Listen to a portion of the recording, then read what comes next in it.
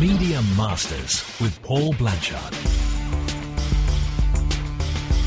Welcome to Media Masters, a series of one-to-one interviews with people at the top of the media game. Today I'm joined by Tyler Brûlé, Chairman and Editor-in-Chief of Monocle. Born in Canada, he moved to the UK in 1989 and trained as a journalist with the BBC. He is perhaps best known for The Fast Lane, his Financial Times column on international travel and design trends. In 1996, he founded influential design magazine Wallpaper, which was sold to Time Warner just a year later. Since launching Monocle in 2007, the magazine has evolved into a global multimedia business covering publishing, radio, podcasting, television and live events. His global branding agency, Wink Creative, represents more than 30 clients worldwide, including American Express, British Airways and Sky News. Tyler, thank you for joining me. Thank you. Everyone calls you T, don't they, here at Monocle? I've heard you've... I should say we're recording this here at Monocle. We are. I was going to say, yes. Yeah, so welcome to our gaff. It's... well, I hope that's all they call me, if it's T or TB. But yeah. I'm a huge fan of the magazine. I've been reading it for ages. And it's incredible to see just how you've expanded the scope of what you're doing beyond merely print, if I could say that. People often ask, was it premeditated? If you look back at a business plan from 2005, was there going to be a luggage collection? Was there going to be a cafe and bar in Zurich? And I guess part of those things, part of those elements were there. I have to say, from the very first issue, if you look back at 2007, there was a luggage collection in the very beginning, and it's still part of the mix. But was I thinking about a woolly, oaky studio like this back in 2005? Probably not. Tell us about the journey then. The journey. How did it start? Where do we want to start, and how far back do we want to go? Well, where was the kind of the genesis? Where was the nuggets of the idea for Monocle? Oh, for Monocle, I thought this big question about journalism and media. Oh, we'll do that later. We can come back to that later. We've got 3 hours, so we're fine. Perfect, good. This is an interesting one because, and maybe it does. It's a bit of sort of a trek down memory lane because I was always fascinated by news weeklies. I grew up in Canada. My mom's side of the family is Estonian, and I would often go over to an aunt or uncle's house, and would be in the living room, and everyone would be having a drink or having a kaffeeklatsch or doing something else. And I would be sort of, rifling through magazines. And because a lot of our family ended up in Canada via Germany, most of them spoke German, and they were fans of Stern and Der Spiegel. And these were the magazines that I grew up with. Even though I couldn't speak German, I loved the feel. I can remember the smell of the paper of these really powerful, thick, meaty news weeklies, which were very different from Newsweek or the weekly that we had in Canada, Maclean's, or Time magazine. There was something about the mix of editorial and advertising that was quite fascinating. So those titles have perhaps always been in the back of my mind. They're also at the forefront of my mind. They've always sort of informed a lot of my editorial thinking, experience, maybe aspirations as well. And they've always been sitting there. And so even though I launched Wallpaper in '96, there was always this burning desire to do something which was newsier, which was more focused on business, and maybe felt a little bit like those German titles. So there was a moment, and a rather uncomfortable moment, I can remember in the early 2000s when we had Wallpaper up and running, and there was a bit of a discussion going on because as you said in the intro, we were owned by Time Inc. at that time, and they were looking at what should the future of Time magazine be. And one day I got a phone call from one of the big bosses in New York, and he said, would you consider sort of thinking about what Time magazine could be? And I thought, wow, this is amazing. And they probably had lots of project groups and various people who were going to be involved in this. And I thought, maybe there should be a European edition of Time, which was much more like, of course, like the German News Weekly, something which is, 250, 300 pages, something that really takes you through the week and wasn't just, something for the daily commute. And that project didn't happen, but it really seeded something, which was maybe this should be the project after Wallpaper. And here we are. That's what happened. We were able to pursue it and launch it. And I guess if I look back at 2004, 2005, what was happening on the European newsstand, on North American newsstands, I think we can look at a lot of other media companies at that time, and what were they doing? They were picking apart their models. They were really sort of stripping back their business plans, and one of the things that I saw was there were so many big media players who were just, in a way, almost sort of denying what was at the core of what they were doing. So they had very powerful titles, they had very powerful brands. They didn't really have a fully fledged business model. They hadn't really sort of figured out what they were going to do with digital, but they knew that they had to take money from somewhere, and that meant downgrading paper quality. If you think back to the mid 2000s, remember when everyone was moving to digital photography? I mean, there's this moment, and maybe there's a whole show to do on this, Paul, where when we didn't quite know how to process pictures, but we knew it was cheaper to shoot on digital. But everyone looked like they'd sort of been dragged face first behind a car. Everyone sort of was. The reds were never right in the print quality, and there was just this sort of really sort of catastrophic, sort of ugly moment in print. And I thought we don't want to have any part of that. We want to go out and we want to deliver a magazine which is bookish and smart and collectible and needed to do and still needs to do everything that print can do well, and go very much against the digital tide of the time. And I guess you could say, we still try to charter our own course against digital, not against digital, but you can probably tell that we have our grumpy moments, and there's lots of buckets of water in this building. I've got tons of questions for you on digital coming up, but what were the initial first steps then? Because you are right, the print media, the media generally, were completely blindsided by digital, both technologically, in terms of business returns. They just didn't know what to do with it. No. Listen, here's I don't know if we're supposed to find life lessons in this program as well, but maybe one of the mistakes, but it was one of the good outcomes of also when I left Time Inc., sold the remaining shares I had in Wallpaper, took the agency back, was to maybe be a bit greedy, and I went for the grandish payout, but also the long non-compete. It was 5 years, and so it was 5 years that I could not wade into the media pond and do a new magazine. But almost 5 years to the day, Monocle came out. So at about that 3 year point, I would say, I guess sort of 2004, 2005, the thoughts and the ideas were cementing as to what I wanted to do. I was very fortunate that when I left Time Inc., I was also able to bring some of my most senior staff with me, and of course they wanted to come with me as well. So Jackie Deacon, the head of production, Richard Spencer Powell, who's our creative director. So these were all key people, and there was almost a little bit of a mini sort of war room. There was a small bunker where this idea for Monocle was percolating, and eventually we got to the point where, let's raise money. Let's start to do a dummy. Let's start to price this whole thing up. And it took a little bit longer than we thought it would, but we got there in the end. I think the plan was maybe it would be a year of development and fundraising, and then we would be out on newsstand. But it took about an extra year.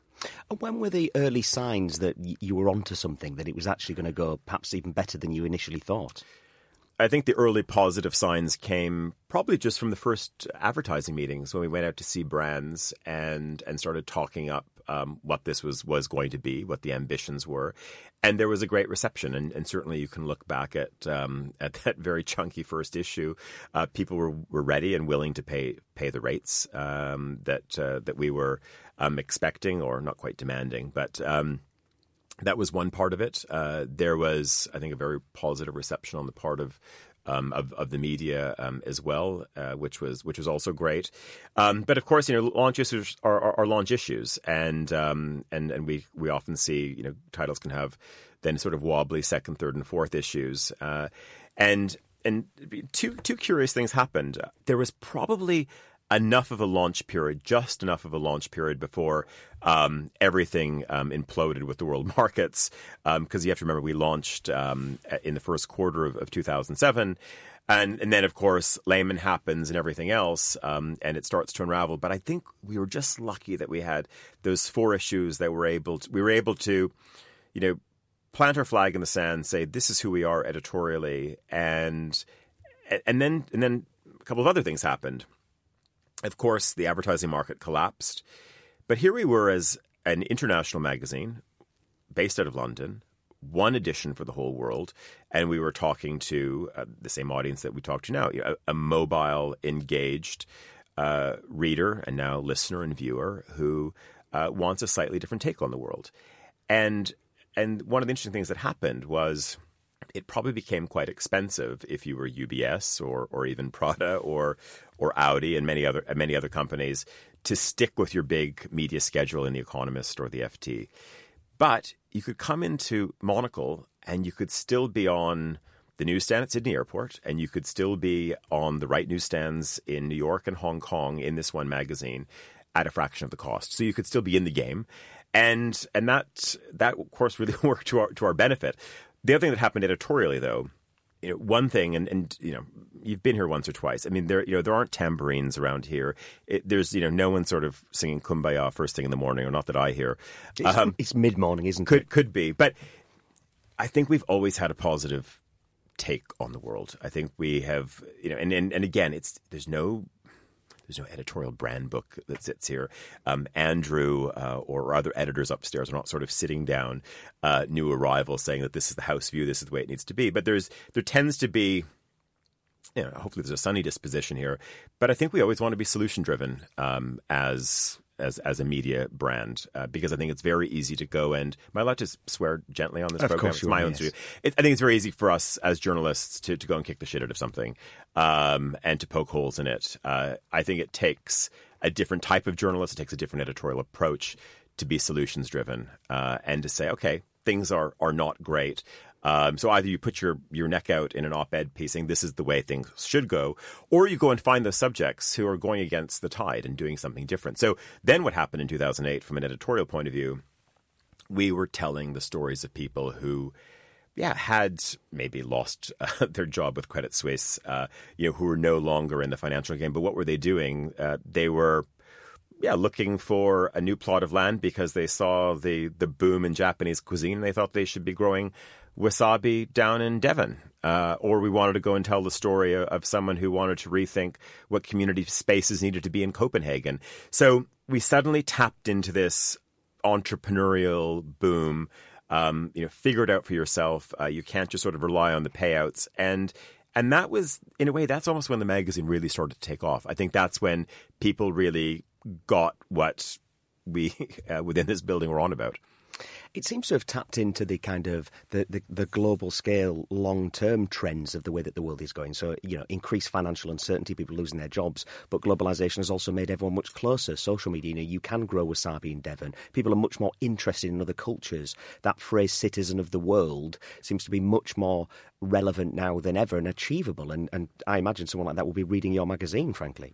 Yeah, that's certainly one audience, and for sure we could go to an event together in Melbourne that we would host, or we could do one in London, and you would probably meet as many people from outside of Melbourne at that event as you would residents of the state of Victoria. And I think the same thing would happen if we had an event here in London this evening as well. It's a proper paid up international audience, and I want to speak about paid up later on in our 3-hour discussion that we're going to have, because I think that's also a really crucial component to all of this as well. But I think there are people who do see themselves as that they're pinballing around the world. They've had different experiences, but that also bonds you in a different way. And I think that's why it was so annoying. If we look back, almost 3 summers ago, when Theresa May was talking about citizens of nowhere. I mean, that was just citizens of the world being citizens of nowhere, and sneering at your readers. And it was just completely. And I think also to many people who live in cities up and down this country as well. And yes, was that a side swipe? Or even a sort of a full-on frontal attack, on this audience? For sure, it was. But at the same time, I think this audience also was very quick to defend that position. As a very fortunate one and a fortunate constituency to be part of. We see a kind of polarization of people now politically, that there's, half the people almost literally are kind of optimistic, outward-looking, pragmatic, dare I say, your readers, your listeners, your viewers. But there is this other half, people who vote for Donald Trump, people who vote for Brexit, that are scared by that change, that are protective, that they don't want what you're prepared to offer. Yeah, that could be part of it. I'm not sure, though, if those people are also potentially scared, intimidated, or feel left out by that part of the world. I think there's also a bigger media discussion. I think that also there are many other components, I think, which people are reacting against. Is it whether it's a migration topic, is it the speed at which things move, which terrifies them? I don't think it just comes down to the wave that is over the horizon. I think that there's also, I think the media has a lot to answer for in this current and rather unfortunate place that we've arrived at. And when I see stories, I saw a story on the BBC's World website the other day, which was talking to some influencer, some individual, hadn't heard of them, they don't have a global name, but they were just saying everyone needs to get up to speed. There is no, there's sort of no passion period. There should be no cooling off. If you want to sort of stand for gay rights, you need to come up to speed. It doesn't matter whether you're 89 or 90. I don't agree with that. I think that's part of the problem. I think that if we expect that everyone, has to be in the moment and we don't allow people to acclimatize, that's part of the problem. And I think that is why we end up with a Trump, because I think also you have maybe the well-intentioned, more left-leaning side of the media. Of course, they have their narrative, but at the same time, I don't think that everyone can snap to attention right away. And that's when I think things become incredibly polarized. You need to bring people along. And now we're in this world of instant condemnation. There's no time to bring me along. And then, of course, I'm backed into a corner. What do you expect me to do? And this is I think this is the rather sad place that we reside in the moment. We had Linton Crosby on the podcast a couple of years ago, and whether you agree with his politics or not, and I certainly have many disagreements with him, he said the problem with political communicators these days is they only really know how to talk to other people of the same type of them. And one of the techniques he used is he said he goes into working men's clubs in the north of England. He reads regional newspapers, the kind of things that normal political comms people don't. So, when we're trying to win the populace over to either, keep Scotland together with the United Kingdom or Brexit, they're only talking to a certain segment of the population. That's a huge component, and it's, again, we're talking maybe a bit in the English language world, but look at Austria at the moment. Austria suddenly becomes, is it the next Hungary? The way the place is positioned, but were these spin doctors, were these journalists from various news outlets actually in the small villages which were sort of living in the moment when waves of refugees were coming in? Probably not. And then, of course, we know that the media circus descends on these places to go and do their stories in the moment. I haven't seen any follow-up stories on what's happened 18 months, 2 years after these massive sort of waves came across Europe. And so we were there sort of telling the story of human tragedy and these mass movements and the good and the bad side of all of these things. But as we know, the media circus moves on. And now, of course, when it comes election time, I'm not seeing that level of reporting from whether it's a very small village in Austria or a small town in northern Italy or somewhere within Saxony in Germany. When things flare up, of course, we the media are there. But where are we sort of in doing that maintenance piece within those areas? And I think that, again, brings us to the place where we are today, whether it is, Fox versus the voices of the journalists on MSNBC in the States, whether it is, and sometimes I'm not quite sure where the BBC sits in all of this, but maybe that's a whole other program as well. But whether it's the story that the Guardian want to talk up versus what the Telegraph or certainly or potentially even the Times on the other side might want to do. And Brexit's having some very real-world implications, including for your magazine. I read recently that you moved the printing over to Germany for cost reasons. It wasn't just cost reasons. We had to do a couple of things.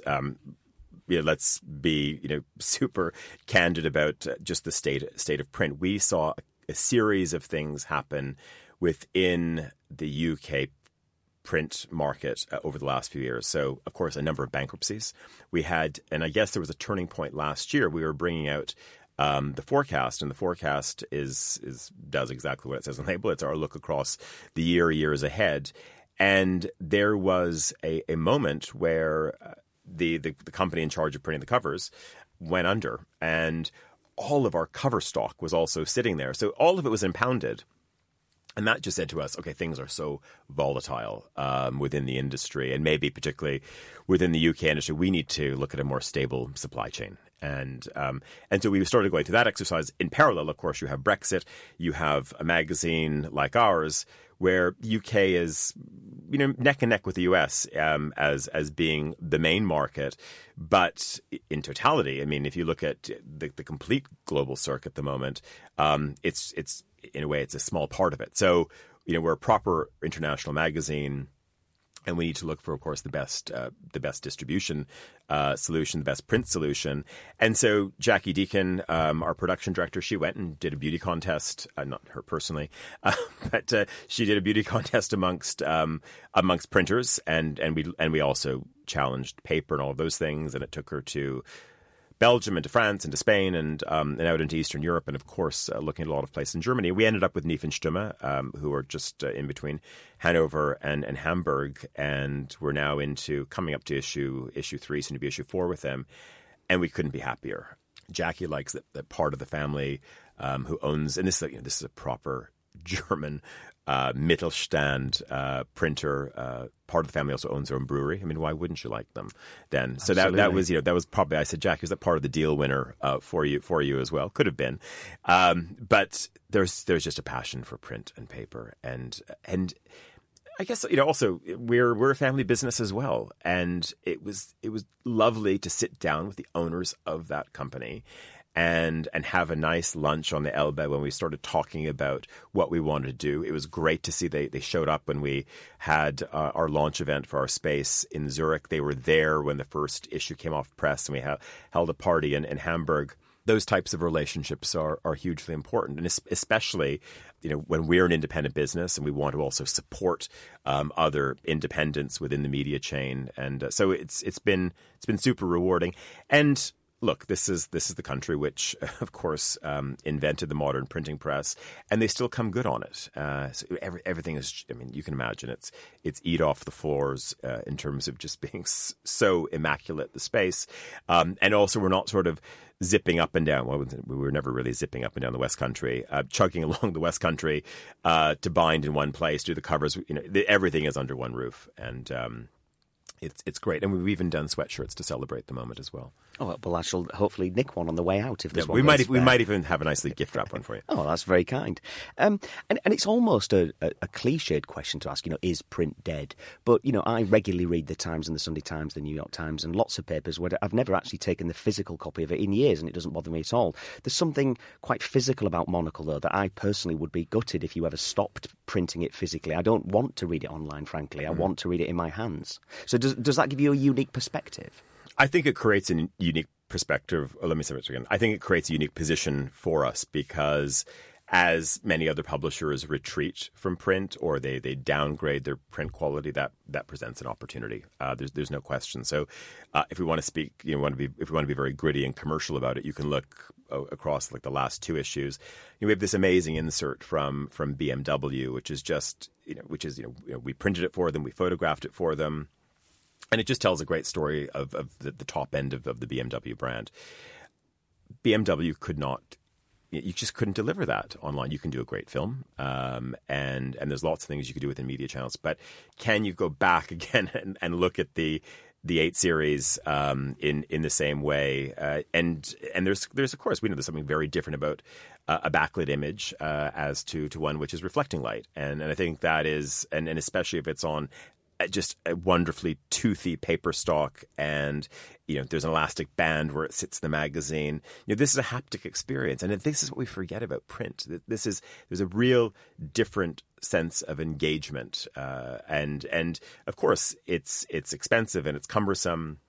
and there's many complexities with it in terms of logistics, etc. But my goodness, when the right words, when the right images are on page, of course, if it matches with fantastic layout. I'm looking at a screen in front of me right now. There's nothing that comes close. And I think we have to move away from this world of the either or. There's plenty of room for podcasts. There is still room for Kirsty Wark, and on BBC Two, there is still room for CNN, and there's still room for newspapers, and there's still room for magazines as well. But somehow we're in this very odd place, and I think this is, again, it's a bit of a media situation. It's not just the media narrative, and maybe it's part of it as well, but everyone sort of feels like we have to be in the sort of same unilateral position as everybody else. And I think that's one of the interesting things about Monocle. I think our move back in 2007, and maybe the way we feel about certain digital channels, etc. I sometimes think people feel a little bit threatened or scared by it, and it's sometimes, what is it that the people over at Midori House know that we don't know? Or why are they not doing that? Are they just doing it because they want to be cranky and obstinate and sit over in the corner? Or are they taking a longer term view? And if they're taking that longer term view, what's informing it? And so I sometimes think people's view about this business, or certainly, and I'm speaking specifically with the Monocle business, I think makes them feel a little bit uncomfortable at times. You are right about the tactile experience of reading the magazine physically. I had the editor of Wired on the podcast recently, and I said to him, I've always wondered why the cover feels physically different. And he said, that's because we put sand on it. There's literally sand on it. You're having it's not called sandpaper. And for me, Wired and Monocle are the kind of magazines that I want to take on a plane when I've got some time to reflect and actually indulge in. For sure. And this is, we could probably open up some of the letters that we received when we moved our printing to Germany. We did make a bit of a big deal about it, because this was a long relationship that we had in the UK. We didn't take this decision lightly, but also when we decided to move, we said this is maybe a moment to switch things up. None of it driven by cost, I might add. We wanted to just deliver a better magazine. So you have a slightly grainier stock. It's coated, let's say the main body stock of the magazine. The print quality is extraordinary. I mean, just the way the images and the colors lift. I think our old paper was a little bit more bookish, much more matte, but it really sucked up the colors, it sucked up the blues, etc. So it was quite high maintenance to print. And the other thing, though, is that the paper also became quite unstable. I mean, it was, we were one of the first magazines of scale to start using that old paper. And then you started seeing it in lots of other annual reports, et cetera. So it was very difficult for also the supplier to maintain the same level of quality. So we've also moved on to a much more stable paper as well. And none of this is spin. I'm sure my CFO wishes it was, but I can say 1,000% we want to deliver a better magazine, and I think we've done that. I know the old aphorism that's often misattributed to Hannibal, which is no battle plan ever survives contact with the enemy. But how did your plan evolve? Because, Monocles, you've got the print publication, but you've now got cafes, retail stores, the 24-hour radio station. How did all of that evolve? When did you start to think, right, a few years in, actually, global domination could be the next stop? We like to look for opportunities. I think sometimes we like to glance left and right, and if the world is moving to the right, then maybe we do veer to the left. Part of it is, or part of what happens here, it's the product of Andrew being an editor who's has had a great career on Fleet Street. Part of it is also informed by, I think, the relationship that I have with Jackie and Rich. Jackie looking after production, Rich being our creative director. We don't even, again, there's no brand book. I mean, Jackie just has to raise her eyebrow, and I know exactly what that means, and she does that a lot.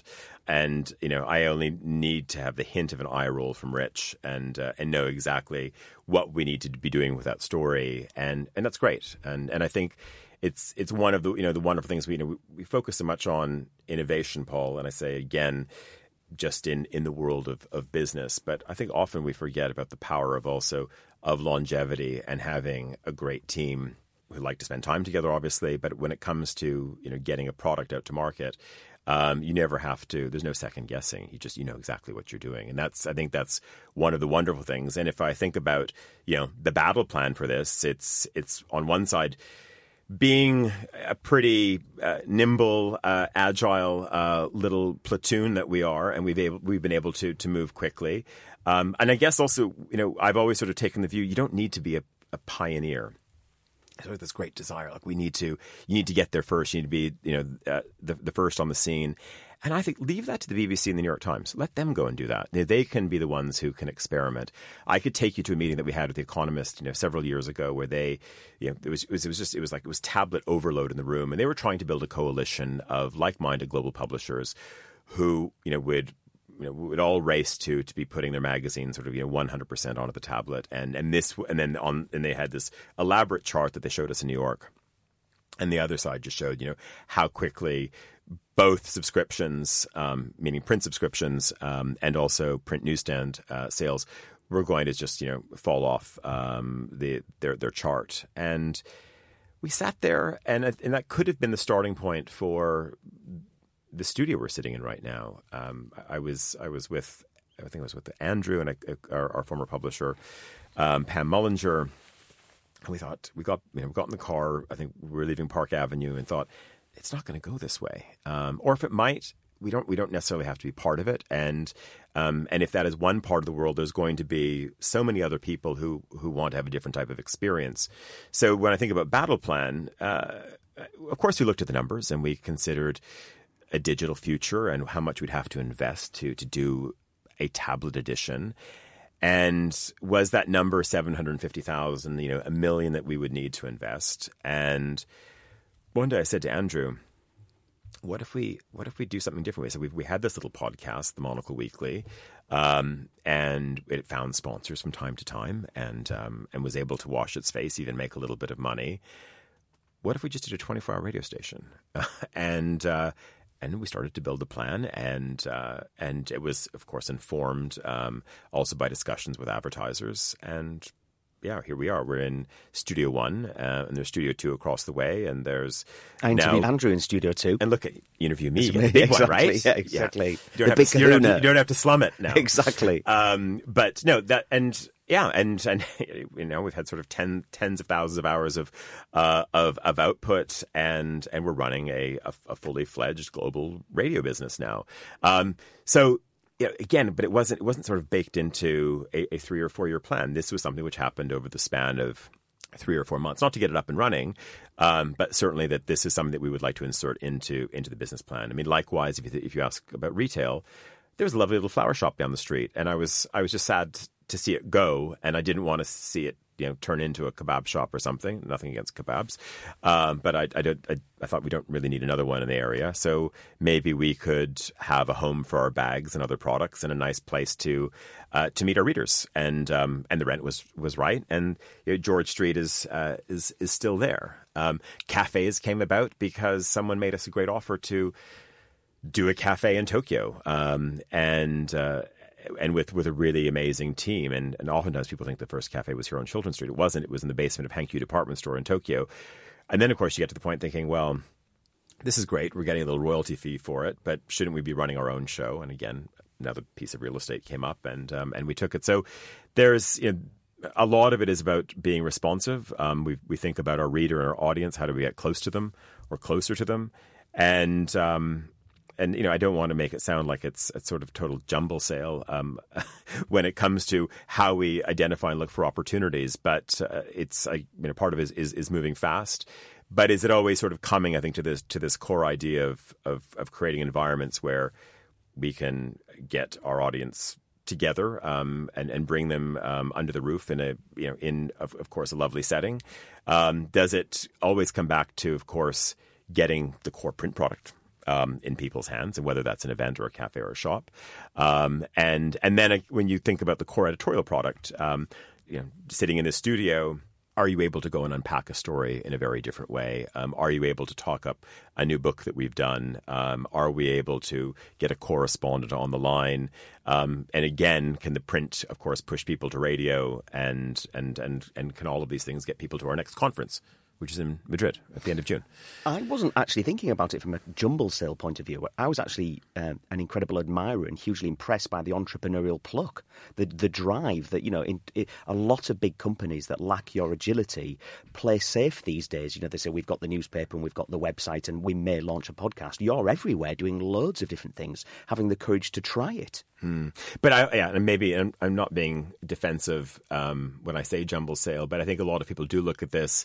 And maybe it is the McKinsey outsider, and I listen. Of course, I meet lots of other media leaders, and they see a very unfocused business here often, and say, "Oh, you're doing a cafe, and then why are you doing this and why are you doing that?" And Screw those guys. Well, a little bit. Some of them are perfectly lovely, but I see this as I see all of this as incredibly joined up. To me, why wouldn't you have a core magazine and then you have some offshoots and then we do some newspapers and hopefully that lines up to what we do in terms of our newsletters and our digital offer. And to me, it makes perfect sense that we should have cafes and shops, because I think one of, when we talk about a crisis in media today, we think about the crisis of print media. A lot of it is self-inflicted. There is a broken chain right now between what happens at retail. Let's go into City Airport. Let's go through any number of major airports around the world, Paul, and you wonder, why am I there? Am I there because Coke Zero? There's now a green tea flavor version of it, and that's what's sort of jumping out at the front of a space where I actually want to buy a business book, and I would like to pick up a copy of the New York Times, but I can't even see any print in that space anymore. So I think that's one problem. Somehow I'm able to get groceries delivered to my house pretty much anytime I want, but when it comes to getting, my hands around a German newspaper the next day, it seems to be the most complicated thing in the world. So I think the whole distribution chain is completely broken. So part of what we're doing is saying, well, look, if WH Smith is not going to do it for me, if Hudson News isn't going to do it for me in the States, and maybe I need to have my own shops. And if I go back to maybe our sort of McKinsey alumni who are now sort of running major media companies, I think that we're unfocused. I think we need to look back at where major media companies were a century ago. They had their own newspaper boys out in front of stations. It was completely vertically integrated. To use what is, occasionally a fashionable term in business these days. And I think that's where we need to be. Now, we can't be outside of every station, but I would love to think that, in 3 or 4 years' time, that if you go through Hong Kong Airport or you're, even flying through Charles de Gaulle, that maybe it's a monocle store that you're going into, and you're still able to pick up a copy of Le Monde, and you're able to get British Vogue, but also this has been brought to you by us because we believe in the medium that we were founded upon. Would you consider acquiring other brands as they start to flounder? Would Monocle ever take over Time magazine if it started to lose readers and needed a buyer? Obviously, they're if we use Time as an example, and of course they've just been snatched up, and who knows, they might be on the market soon, because we've certainly seen a lot of people in the digitech space pick up some interesting titles, and some of them have reemerged on the market. It's a good question. Part of the spirit of this place is one of the desire to launch things, but I certainly look at a lot of titles and I think, could that be something quite complementary for the stable? And the answer is yes. So I think that, okay, we're doing our own, adventures in the world of food and drink right now. But there's a German magazine that if it came on the market and it's got an amazing editor, and, I would think this could sit very nicely in our portfolio. But, but who knows, maybe in before all of that, before we get married, maybe we can start dating first. And you probably, there have been moments of that, and some of those dates haven't worked so well. Where we've done things with certain partners, and you've got to kiss many frogs before you meet your prince. Indeed, but I think all of those, listen, we had a great TV experience at Bloomberg, and there was a desire to go back and do another series, and we chose not to. We just thought it was probably, And again, sort of speaking of sort of Princes and Frogs, it was also just the scale of course, this huge organization, and then Monocle on the other side, our brand on their network. who's in charge of the scripts, and where does editorial control sit, etc. And so, at that time, it was not a battle that we wanted to have for a second season. So, yeah, I'd like to probably sort of date and dabble a little bit first, but yeah, there are things out there when I look at the landscape where I thought if the pockets were deep enough, we might purchase something. How do you divide your time personally then in terms of like the pie chart? Badly. I mean, I have offices in New York and LA. I work in America every other week. I travel a lot. But I mean, you put me to shame in terms of your reputation as a global jet setter, figuratively and literally. My wife views you as a kind of international arbiter of cool as well, and not me, which is slightly annoying. Need to meet the wife. But are you comfortable with that kind of that kind of label? But on a serious level, you have so many things that you could pay attention to. How do you choose what to focus on? Late breaking news, listeners. I don't travel that much anymore. So, and I'm probably saying it here first, but I've slightly modified my travel, and part of it, and part of it is because I've just been on the hop for the last 15, 20 years. It's knackering, isn't it?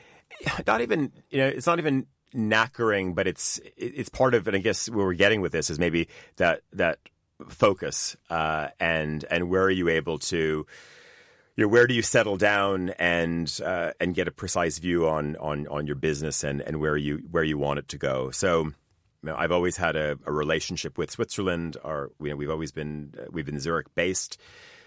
Goodness, going back to about 2001, 2002. So when the whole rebranding of Swissair to Swiss happened, it was the big turning point for our agency. When all of that kicked into gear, and then we reincorporated our businesses there, and then I became a Swiss resident. So I've always been shuttling back and forth, primarily between Switzerland and the UK.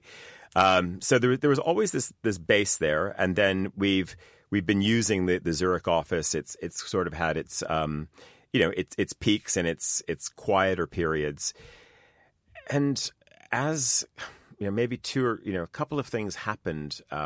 Maybe 2 years ago, there was a board meeting, and you look at, and this was a Monocle board meeting, and we were just looking at the global advertising market and where's the money.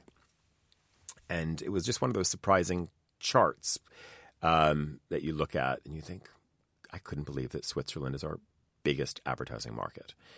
And yet there we had an office, and it was manned by one person, and we were not close to the biggest brands. And I've always sort of thought that there should be a great documentary done about the role that the Swiss play, and particularly the families of Geneva, in sustaining a lot of what we do. I mean, so many of the great editors and media people that you've interviewed on this program probably wouldn't have a business if it wasn't for a couple of watch companies and banks. And all of that goes back to Geneva. And it's amazing that there is this almost philanthropic approach to media. And there was just that moment I thought, we need to be closer to these companies because they're so important. And maybe we need to establish ourselves in a different way, almost re-underlining what we're doing. So was out for a run one day and just passed this great building, gleaming aluminium, dark green glass, 1967, the best of Swiss architecture. And it was all empty at the ground floor. And then I asked my colleague Carlo, I said, okay, can you find out who owns this building? Lo and behold, they were subscribers to the magazine, and they were only too happy to cut us a good rental deal, and so then we opened up this this much bigger setup in Zurich, and so part of it is there's a great office there, but I wanted to change my travel patterns. So I think before I was darting back and forth all over the place all the time. Now I was exhausted just reading about it. Yeah, and now Zurich is really a base, and I will go out on a grand tour now, and then I'll be out on the road. So if I go to Asia, as opposed to like going to Singapore for 2 meetings and coming back, I'll now do Singapore, Tokyo, and Seoul. I'm just thinking about an upcoming trip, and I do that as a 10-day trip now, and try to be much more efficient. And then I'm sort of then back in Europe for a longer stint. And then I try to come back and forth between Zurich and London. And if I can do it by train, even better. And then of course, France, obviously very important to us as well. If I can make a stop in Paris on the way. So my you can probably go again talk to the CFO in terms of how much my travel budget has improved, and that's just part of maybe also being over 50 now. No, but also I think just for me it's because something happens when you're in this building, and I'm sort of looking at the clock thinking, oh my goodness, there's a lot of other meetings that I need to get to. There's so much happening today. Whereas when I'm in Zurich, I feel like I've timed for strategic thinking, or you just have room to breathe a little bit. Yeah, and also, and I think one of the really interesting things about sitting, an hour and 10-minute flight from this city, even though Zurich is incredibly international and is it's a global city, but it's a bit of a global village. But you're outside of the English language media wheel, you could say, and of course you can have all of those outlets on, etc. But you're suddenly just hit by a different set of views, and that's because you're having lunch with somebody who has a slightly different take on the world, and I think there's less fear. If whether it doesn't matter whether you're in a French market or a German-speaking market or Italy, to maybe sort of step outside of the boundaries, because I think everyone, of course, here, knows that. Are you really going to say what you think around a microphone? Probably not.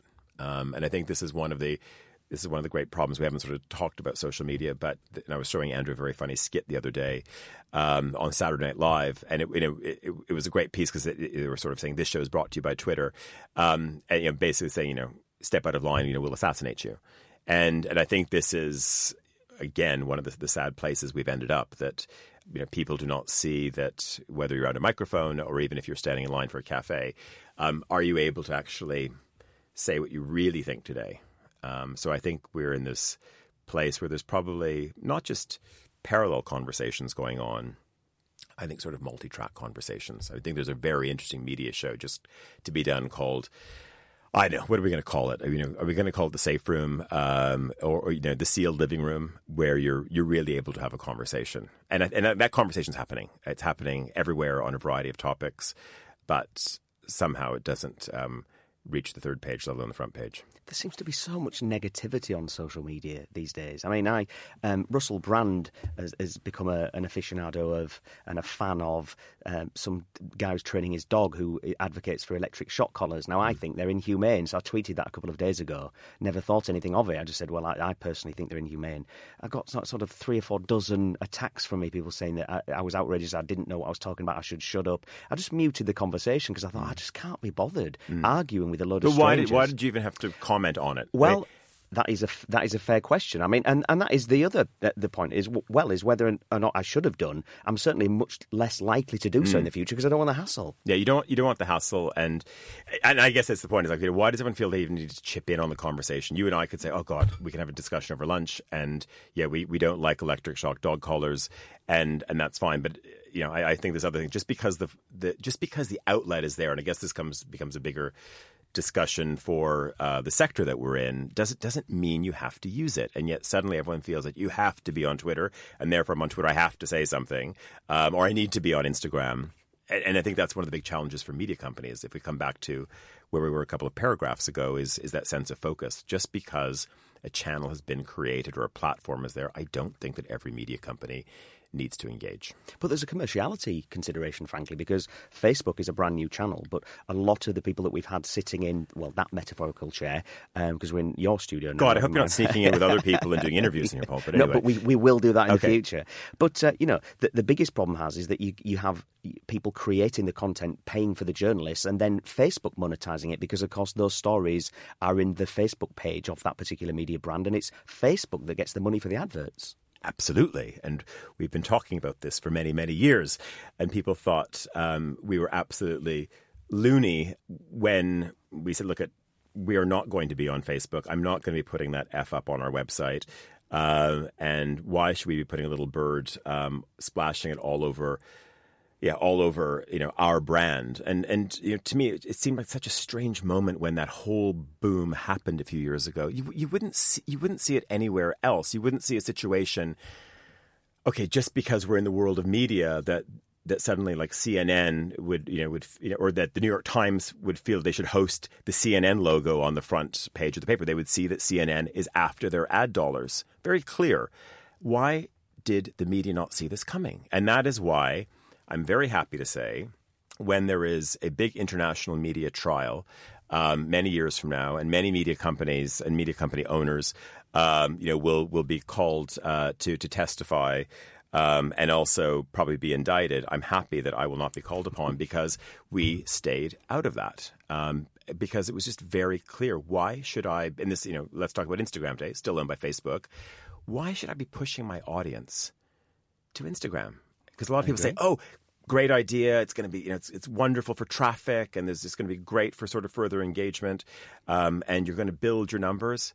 I'm taking people out of a lovely, cozy Monocle environment and I'm pushing them somewhere else. I do not believe they come back. They don't. And you're right, because if you, for example, put an Instagram link on a Twitter tweet, they don't... Can you do that? Well, the link works, but they don't embed the image because they don't want you to click on it. They don't want you going to Instagram. It's the same way that if you put a link to, say, Monocle's latest issue on an Instagram page, they don't make it clickable because they don't want their Instagrammers going over to Monocle. They want to keep them. Yeah. So there's a hard-headed commerciality, isn't there, behind a lot of these decisions? For sure. And this is... And I still don't think the message has gotten through to a lot of boardrooms still that this is the case. Now, of course, we do hear a lot of CEOs now complaining they've realized it, but has it trickled down to the editorial floor? There's still all of this sharing, there's still all of this push, and I think that word push is one thing that Andrew and I talked about a lot. Why? And it's calmed down a bit, but I was always thinking, you look at the FT, the New York Times, at the bottom of every story, pushing me to Facebook, pushing me to Twitter. I'm in your paper. I'm in the moment with you. You've got me, baby. Why are you pushing me somewhere else? I don't want to go down the street. Really happy where I am right now. It is odd when you think about it, isn't it? I think it's more because it's this shiny, well, I was going to say new thing, but reasonably new, that they think they just ought to be doing it because other people are doing it and everyone else. It's almost like a group delusion in a sense. It is. I've been incredibly impressed by both the editorial vision, but also the commercial vision. The fact that it does wash its face. You mentioned that several times. It's incredibly impressive what you've achieved. Have there been any mistakes along the way, or as the Americans would say, learning outcomes? Learnings, teaching moments. Well, I think one of the moments is that we try to avoid certainly American corporate speak here. There's that is where redacting things is very good, and I love sort of putting a red pen through such language. Yeah, a lot. I guess there's been a number of lessons along the way, and I think part of it is gut instinct. If I think back to 1994, I think one of my big life lessons was literally looking at a fork in the road and thinking, do you go left, right, or turn around? And this was in Afghanistan, and I really knew in my heart when I was there reporting that you were shot twice, weren't you? Yeah. And was in a situation, in Kabul, a city at that point, Russians had left. It was pre-Taliban, and it was a city which was divided and still in the heat of a conflict that was underreported or had almost been forgotten. And I was looking at this road ahead.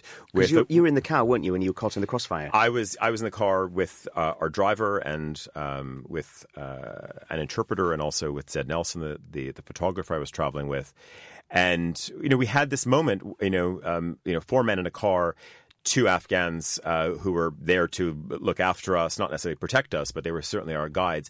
And there was something in my gut at that moment, even though I'd only been in Kabul for about 48 hours. I just knew that we were in the wrong place and we shouldn't go forth. And yet I let the voices of our minders take us forward. Yeah, and we were our car was hit almost 40 times. I was shot twice. Our interpreter was shot to the back of the head. Survived without brain damage and did not lose his ability to talk. So anyway, 4 very lucky individuals that we were able to get out of this. But okay, that aside, that was about really listening to your gut, and it was something which I come back to again and again. And you can be classically trained, and you can have all kinds of experience. And sometimes I think that when it comes to maybe hires that have come in through the door, and maybe just sometimes you let a story go and you just think, okay, that just it didn't feel right at the time. And so it's really sort of listening to what is maybe just beneath your solar plexus. I feel is really important. And it sounds super cliche, but listen, we're animals, and they're, you know, we can whether sense danger or you just feel that just something just instinctively is not right. So I think of you know, sort of maybe mistakes that have been made along the way. Maybe sometimes we should have moved faster in certain places. Maybe sometimes I think we should have been louder and more confident about some things. I'm a believer in hire slow and fire fast, which I think again sometimes we should have maybe been a bit quicker to see some people out of our building. So there's, you know, and I guess a lot of these things come back down to you know, one's gut instinct. Last question then, because I can see you've got burly minders at the door waiting to throw us out. Oh, they're elegant live in floaty gear. Indeed. Deliberately vague and open question. What's next? What's next? There's always a couple of things, and I sometimes like to talk in terms of groups because there's often various things going on because there's many channels of the business. I'm very focused on this whole retail piece. So we will be opening, and this is probably the first time I'm really talking about this properly, we're opening our first airport store. So when I talk about the problems of buying magazines at airports, we're opening in Hong Kong in the 60s, meaning at Gate 60s at the airport. And it's probably one of the best places. It's going to be a huge store, fully Monocle branded. And it is going to be that place to buy all of the titles and books that you want. So I think, to me, it's such an area of interest, and it's so core to our mission. On one side, of course, to be able to get great print in front of people, to give people a great Monocle experience, but also to really support the industry that we're in as well. Not to mention, I mean, what a fantastic place to just have an amazing billboard in one of the world's busiest transport hubs. We're sitting in Studio One right now, in sort of the heart of the Monocle 24 business. This is going to undergo a huge overhaul. June 3rd will be a relaunch for this outfit and network. So using a bit of our geography a bit more. So someone's going to get deployed to Tokyo, to our bureau there from this side of the business. Someone else is going to be going to Los Angeles, and really dividing the world into these 8-hour blocks. So, you know, a little bit more coming from Asia and more of a feeling of being in an APAC world, handing over to London and Zurich, then handing over to Los Angeles is going to be one focus. And then the third thing is, you know, you were asking earlier about dating. There's we've got some interesting things, and it is sort of the world of pairing up and maybe a nice aperitivo and a nice dinner.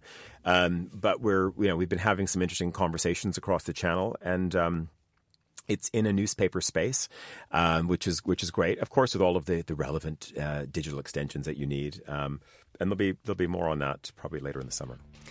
Tyler, it's been a hugely interesting conversation, inspirational, dare I say. Thank you ever so much for your time. Not at all. Thank you.